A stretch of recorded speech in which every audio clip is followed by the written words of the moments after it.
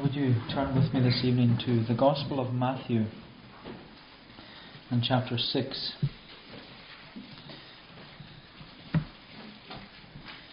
The Gospel according to Matthew and chapter 6.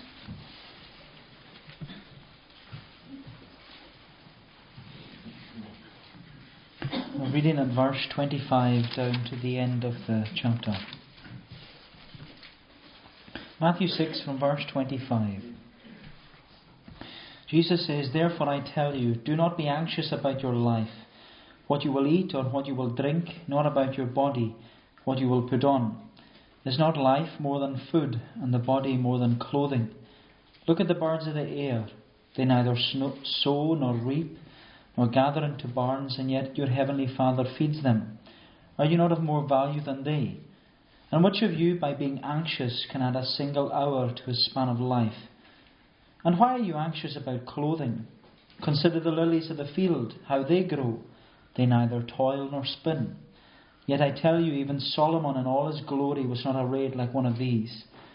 But if God so clothes the grass of the field, which today is alive and tomorrow is thrown into the oven, will he not much more clothe you, O you of little faith? Therefore do not be anxious, saying, what shall we eat, or what shall we drink, or what shall we wear? For the Gentiles seek after these things, and your heavenly Father knows that you need them all. But seek first the kingdom of God and his righteousness, and all these things will be added to you. Therefore do not be anxious about tomorrow, for tomorrow will be anxious for itself. Sufficient for the day is its own trouble." So we're continuing our study in the Sermon on the Mount, this great sermon that we've been looking at for quite some time. But as I mentioned to you last time, when we were looking at verses 19 to 24, in this section, that section of Matthew's Gospel, I said that we were, I suppose you could say, halfway through the Sermon on the Mount. We were only halfway through, where we've looked at the Beatitudes in the first half of chapter 5. We've looked at our relationship to the law in the second half of chapter 5. And then we looked at the problem of being a hypocrite in Christianity. And that's the beginning of chapter 6. And then last time, when we were looking at, as the title says, laying up treasures in heaven, we arrived at this halfway point in the Sermon on the Mount. And looking at it, it seemed that Jesus wanted to know if we have been taking in all that we have been learning. Because throughout this sermon we've been taught how to live as citizens of the kingdom of heaven. And we've been challenged to think about what it means to live a Christ-centered life. And at the halfway point, Jesus challenged us on the issue of worldliness. The issue of worldliness. But then following on from his teaching about worldliness, Jesus now wants to teach us about worry. He wants to teach us about worry. And the question Jesus wants to ask us is, how much do we trust our Heavenly Father?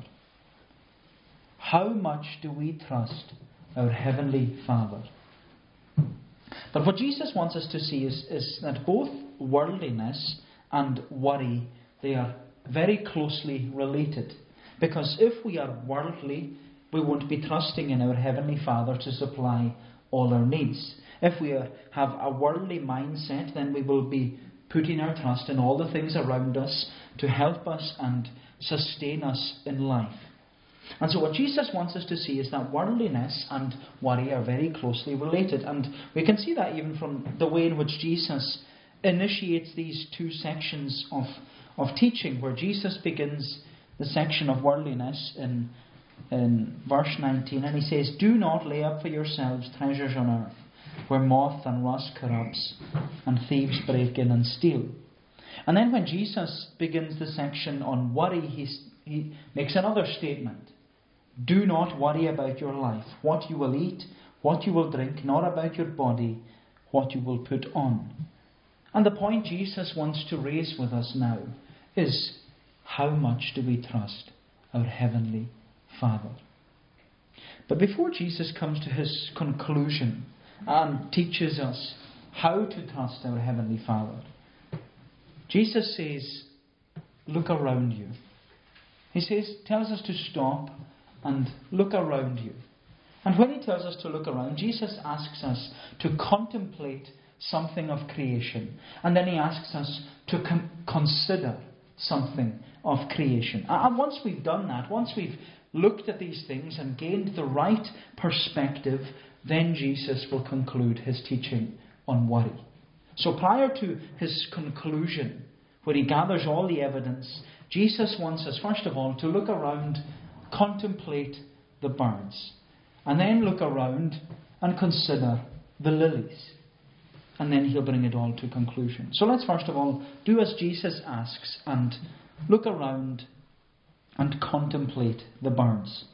Contemplate the bird, where Jesus says in verse 25, therefore I tell you, do not be anxious about your life, what you will eat, what you will drink, nor about your body, what you'll put on. Is not life more than food, and the body more than clothing?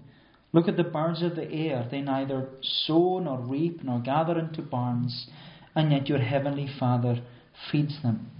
Are you not of more value than they? So as Jesus teaches us to trust in our Heavenly Father, he first of all tells us to look around and contemplate the birds. And with this, Jesus tells us to look at the birds and study them in a sense like a bird watcher would.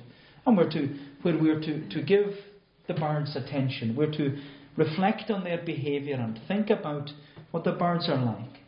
And we don't need to be avid bird watchers and have read all the books to know exactly what Jesus is talking about.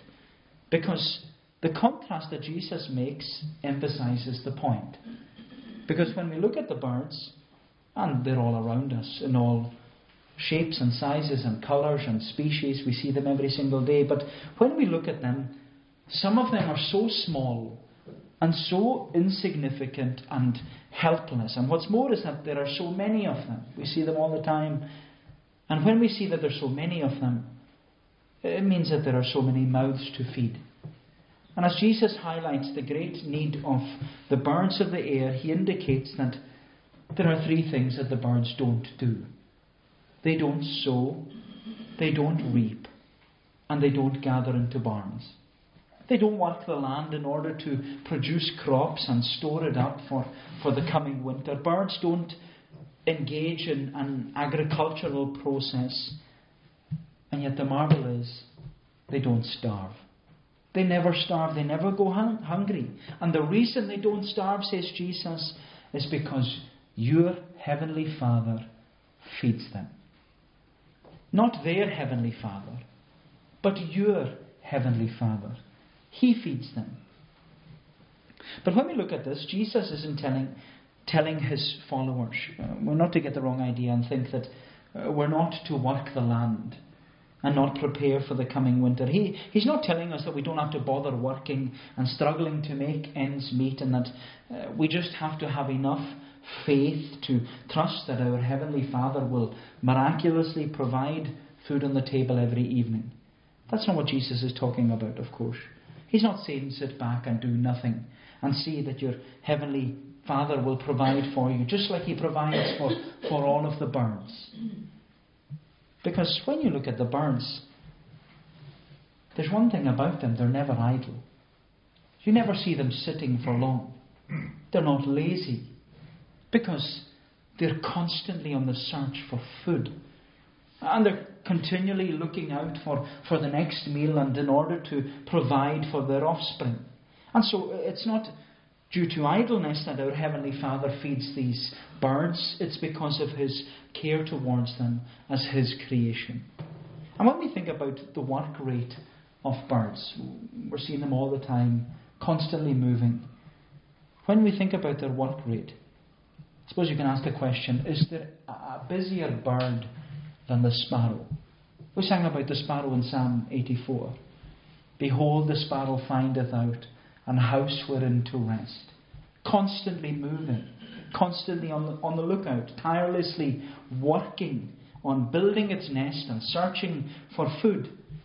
And even Jesus, He often highlights the sparrow. Because in Matthew 10, Jesus, as you could read on yourself, when he's talking about the same subject in Matthew chapter 10, Jesus says, "Are not 2 sparrows sold for a penny?"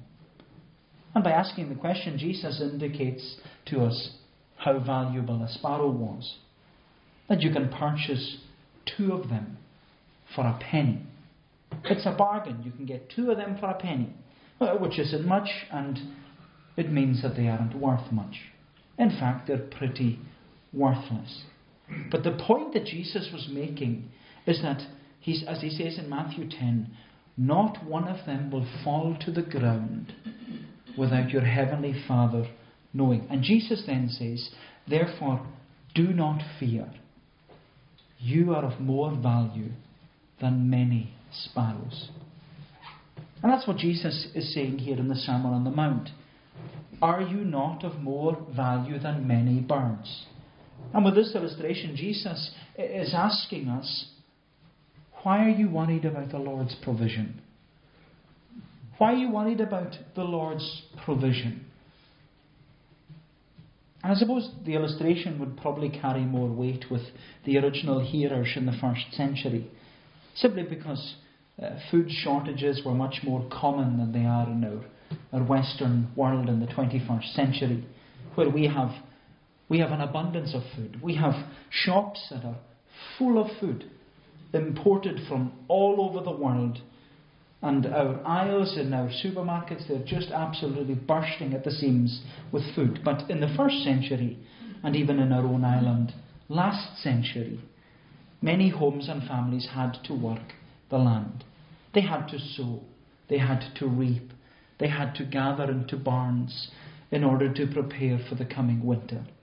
And the provision for the winter was all dependent upon the weather, which in turn had a great effect upon the crops growing that year. But by looking at the context and considering the original audience, the people who first heard this sermon, who heard it firsthand, I believe that the reason Jesus raises this point here is because the people of Israel, they often failed to trust in the provision of their Heavenly Father. And I say that because the main cause of idolatry in the Old Testament was when the Israelites turned away from the Lord and they worshipped Baal.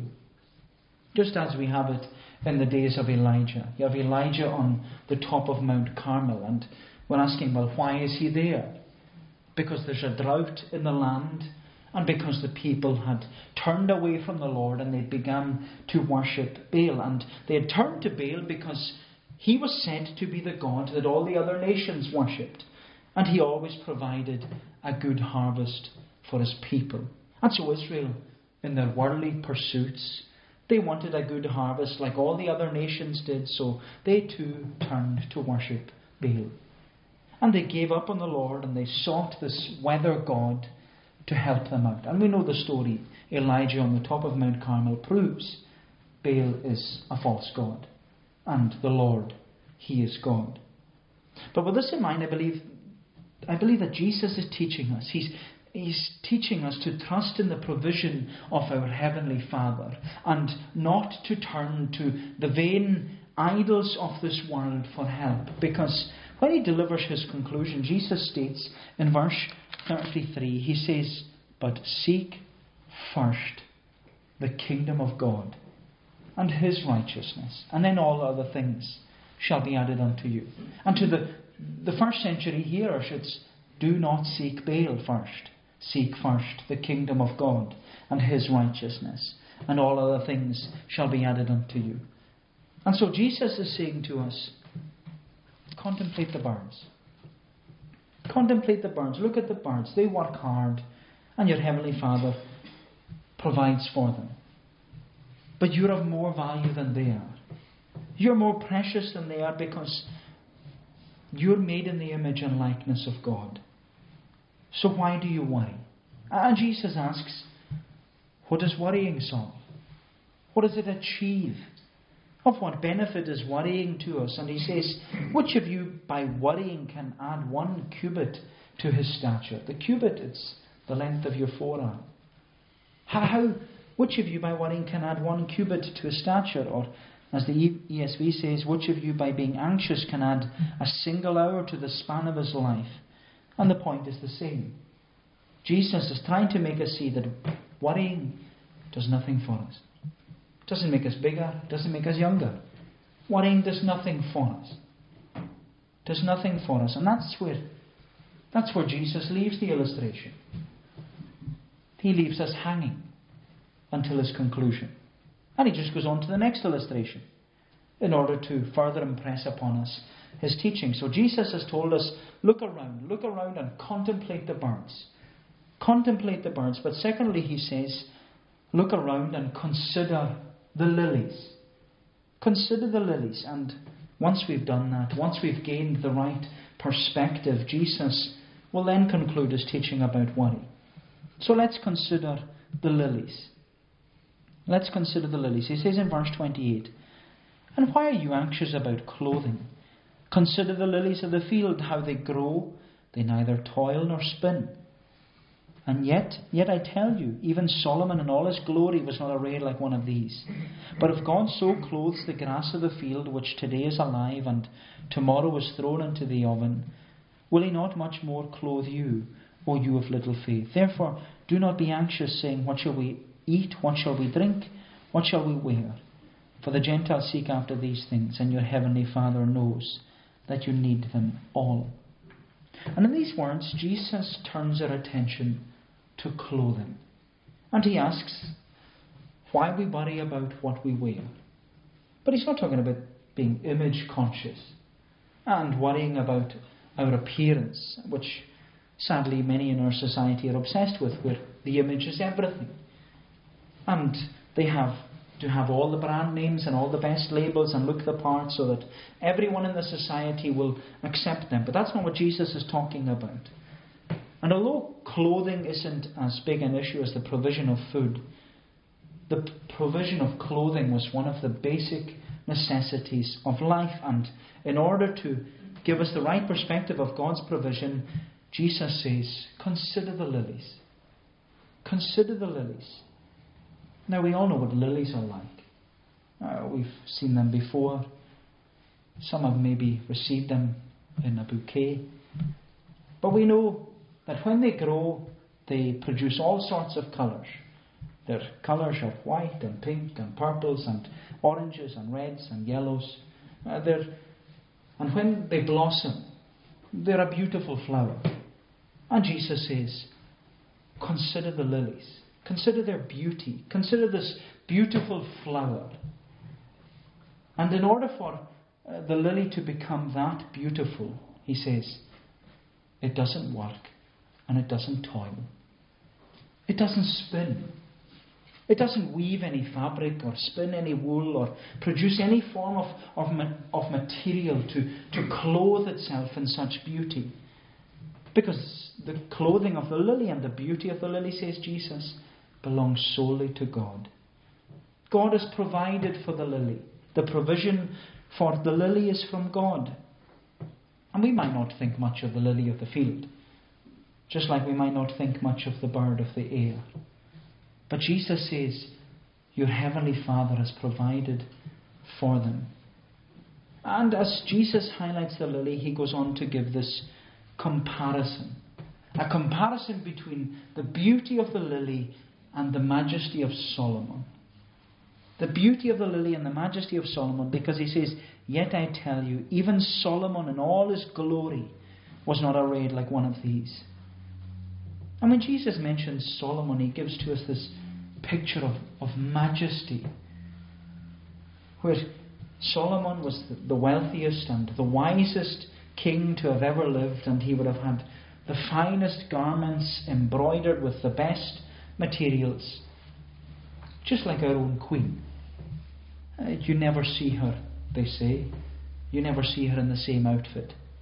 And when you do see her, she's this picture of elegance and beauty and majesty. She's royalty.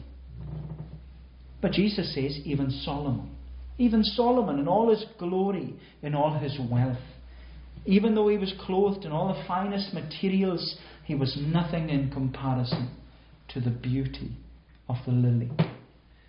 And it's some comparison to make, to compare the glory of King Solomon with the beauty of the insignificant lily of the field.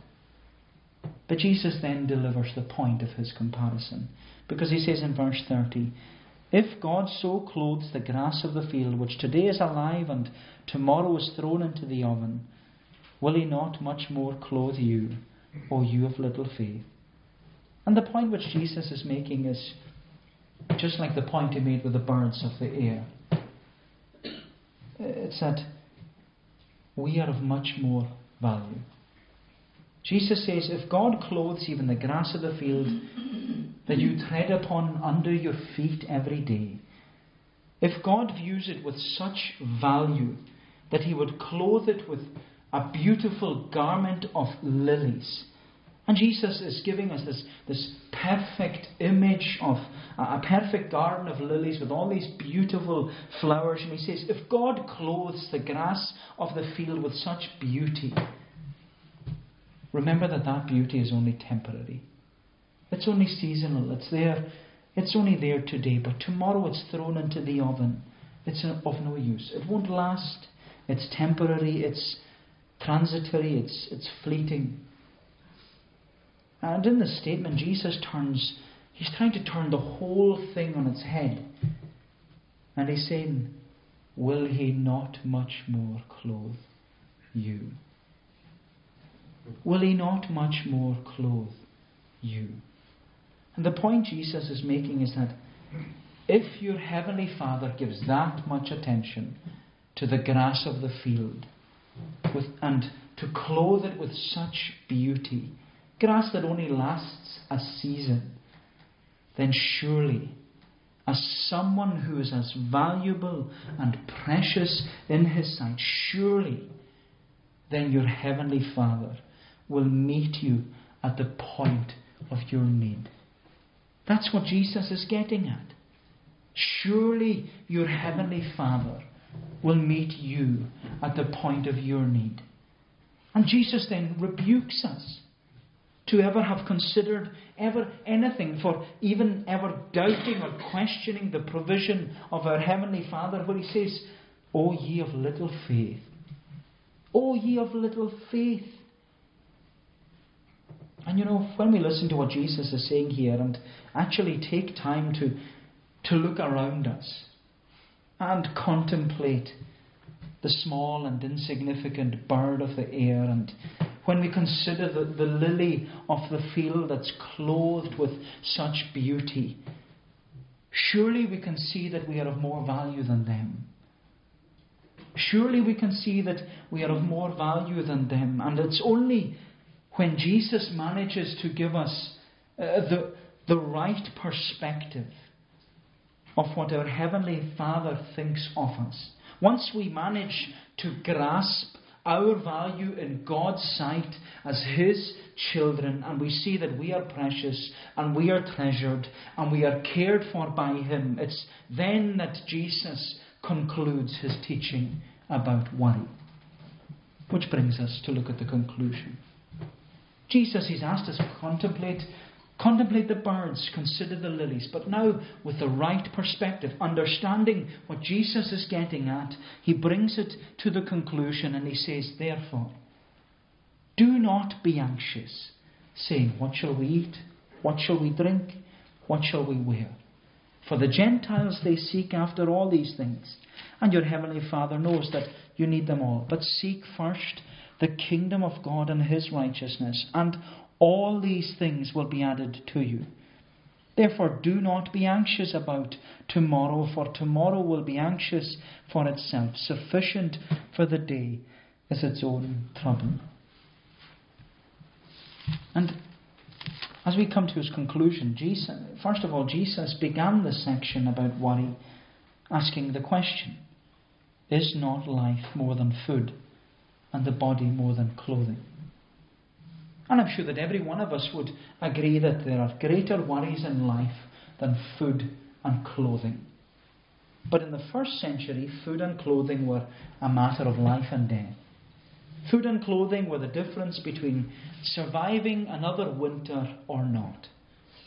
And just thinking about it to some extent with food banks up and down our country, there are those in our day and generation who are struggling to provide for themselves. But for the most part, when we apply this teaching to our own context, we ought to be thankful that none of us have the worries of food or clothing. We have an abundance. We lack nothing. We have everything we need, and sometimes more than we need. But that doesn't mean that this teaching of Jesus is now irrelevant to us. We may have plenty and not be in want. But as you and I both know, it doesn't mean that we are free from worry. It doesn't mean that we are free from worry. Just because we lack nothing doesn't mean that our lives are carefree. Because there are many other things that cause us anxiety and worry. And worry is always a problem. It's always there. And it's something that's so natural to us. And there are any amount of reasons as to why we might worry. We may worry about illness, whether it's related to us or to someone we know and someone we love. We may worry about our job and the threat of losing our job. We may worry about things when times are hard and money is short. We may worry about those in our family, our children, our husband, our wife, those who are related to us. We may worry about waiting for the results of scans or tests. And when we're worried or anxious about something, it can affect us in so many different ways. Because worry can consume our mind to the point that that's all we're thinking about. Morning, noon and night. And if that's the case, it will inevitably cause us to lose focus on the day-to-day tasks. And maybe we even lose sleep because we're worrying, which will also have a knock-on effect and disrupt our productivity, whether at work or in school or at home. And worry and tiredness together can often make us angry and frustrated, where everything is heightened and we become snappy and we feel so tense, which will also affect the way that we treat others at work. And there's this knock-on effect of worry. And it's all rooted back to worry. And our worries, they may even cause us to question God. Why? And maybe it weakens our faith and our trust in God's sovereign purposes in our lives. And all these worries, they may be heightened even further by what might happen, but might never happen. And so there are a great number of reasons why we worry, and it affects us in a variety of different ways. And some people even say worry is a sin. Worry is a sin. And anxiety is a lack of faith. But my only question is, by saying that, does that actually help anyone? Does it help anyone? It may be theologically correct to say that worry is a sin and anxiety is a lack of faith. But does that actually help and encourage anyone who is worried or anxious? I don't think so. It's probably the most unhelpful thing you could say to them. Apart from ever saying to someone who's worried or anxious about something, the worst thing you could say when they have no idea what they're going through is to tell them not to worry and that everything will be okay. That's the most unhelpful thing we could ever say, because it's just being thoughtless and insensitive. And how do we know it's going to be okay? We're not God. So my friend, if and when you're worried, I'm not going to tell you it's going to be okay. But I do want to highlight to you what Jesus says about worry. Because in this conclusion of Jesus, we're reminded that regardless of the nature and the cause of worry, the application remains the same. Your Heavenly Father knows what you need. And that's what Jesus has been trying to indicate to us with the illustration of the birds of the air and the lilies of the field. Jesus has been trying to give us the right perspective of who we are in the sight of our Heavenly Father. Because if our Heavenly Father will provide for the birds of the air, how much more will He provide for us? And if our Heavenly Father will clothe the grass of the field, how much more will He clothe us? But sometimes it's hard for us to be told about our identity when we're worried and anxious. Sometimes it's hard for us, even as Christians, to be told, trust in the provision of your Heavenly Father. Which is why Jesus used these two illustrations of the insignificant bird and the insignificant lily. It's in order to give us the right perspective. The right perspective, not only the right perspective of God, but also the right perspective of our status as a child of God.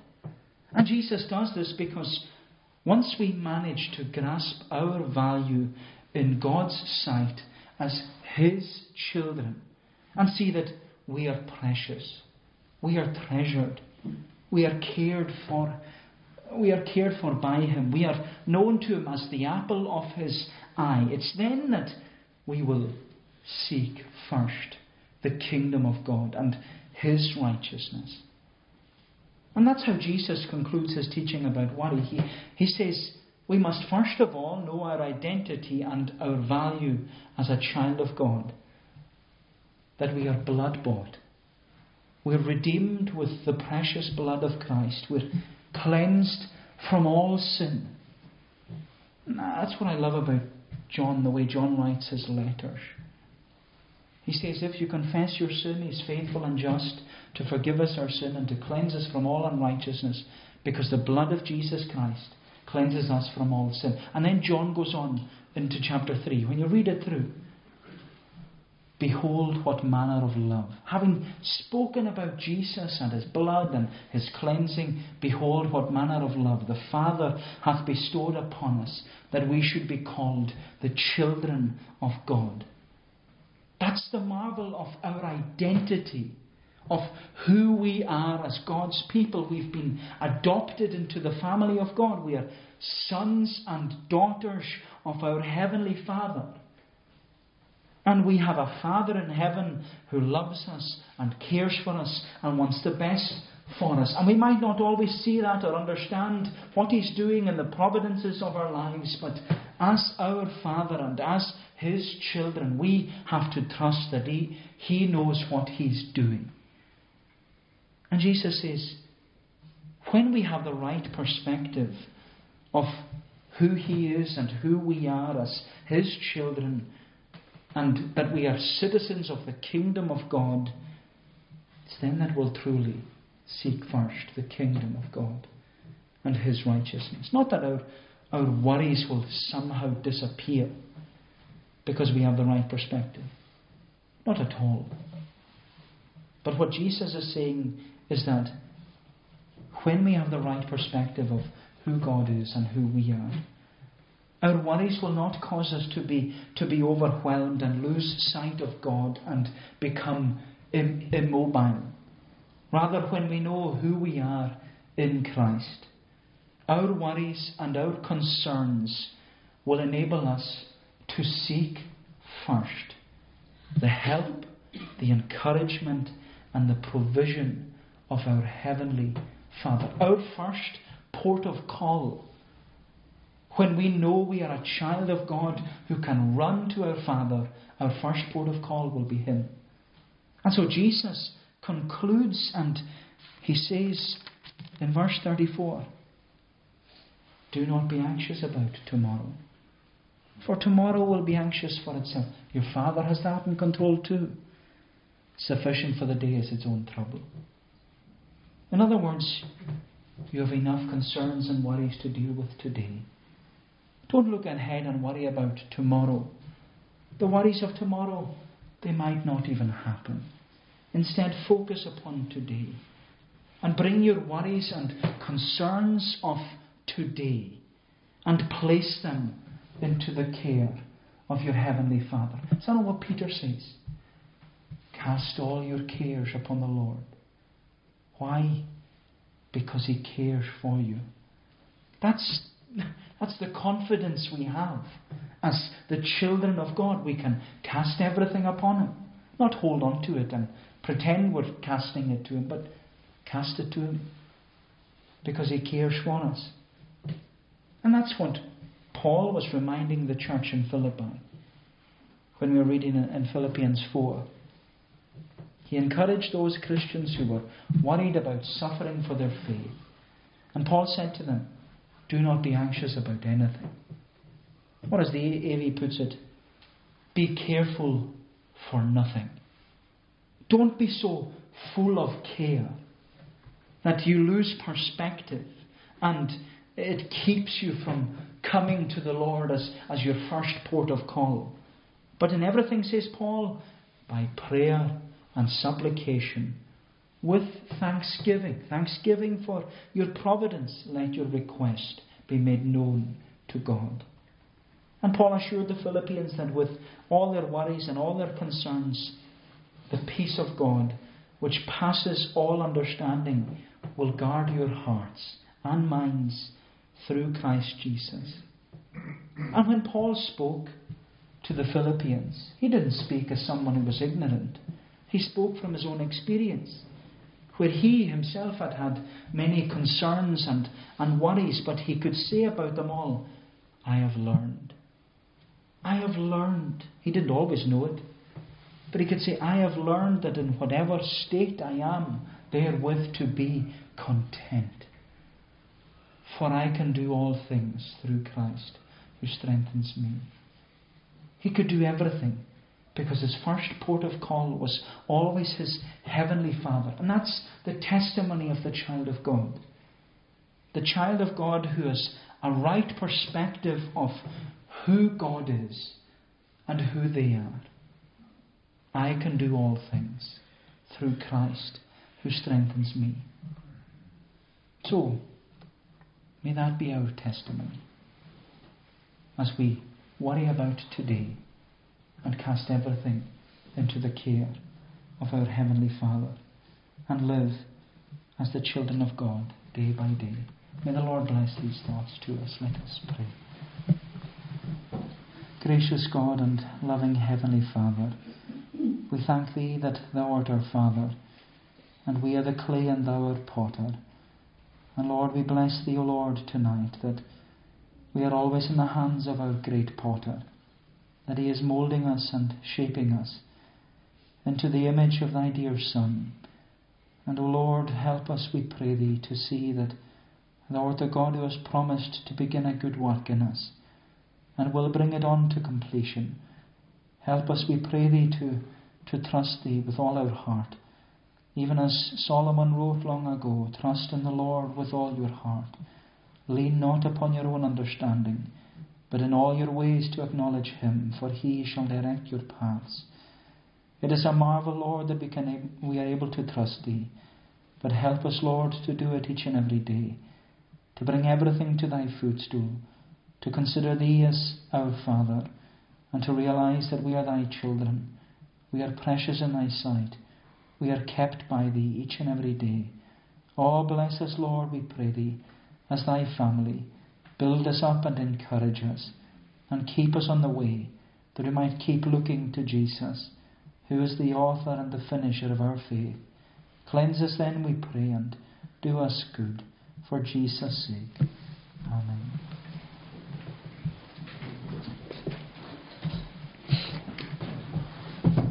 We shall conclude by singing in Psalm 37.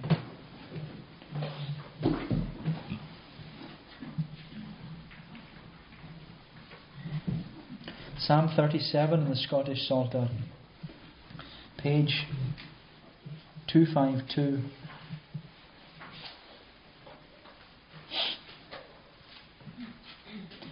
Psalmist who is encouraging others not to worry about their enemies, not to fret, and he tells them to trust the Lord. For evildoers fret thou not thyself unquietly, nor do thou envy bear to those that work iniquity. For even like unto the grass soon be cut down shall they, and like the green and tender herb, they wither shall away. Set thou thy trust upon the Lord, and be thou doing good, and so thou in the land shalt dwell, and verily have food. Delight thyself in God, He'll give thine heart's desire to thee. Thy way to God commit him trust, it bring to pass shall He. These verses of Psalm 37 to God's praise.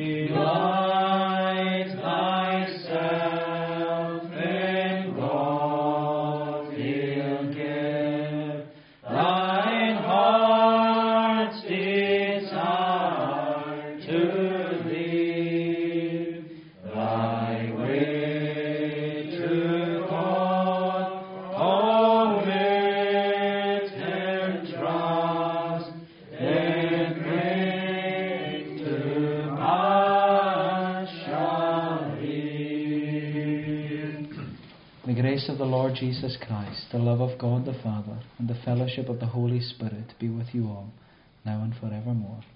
Amen.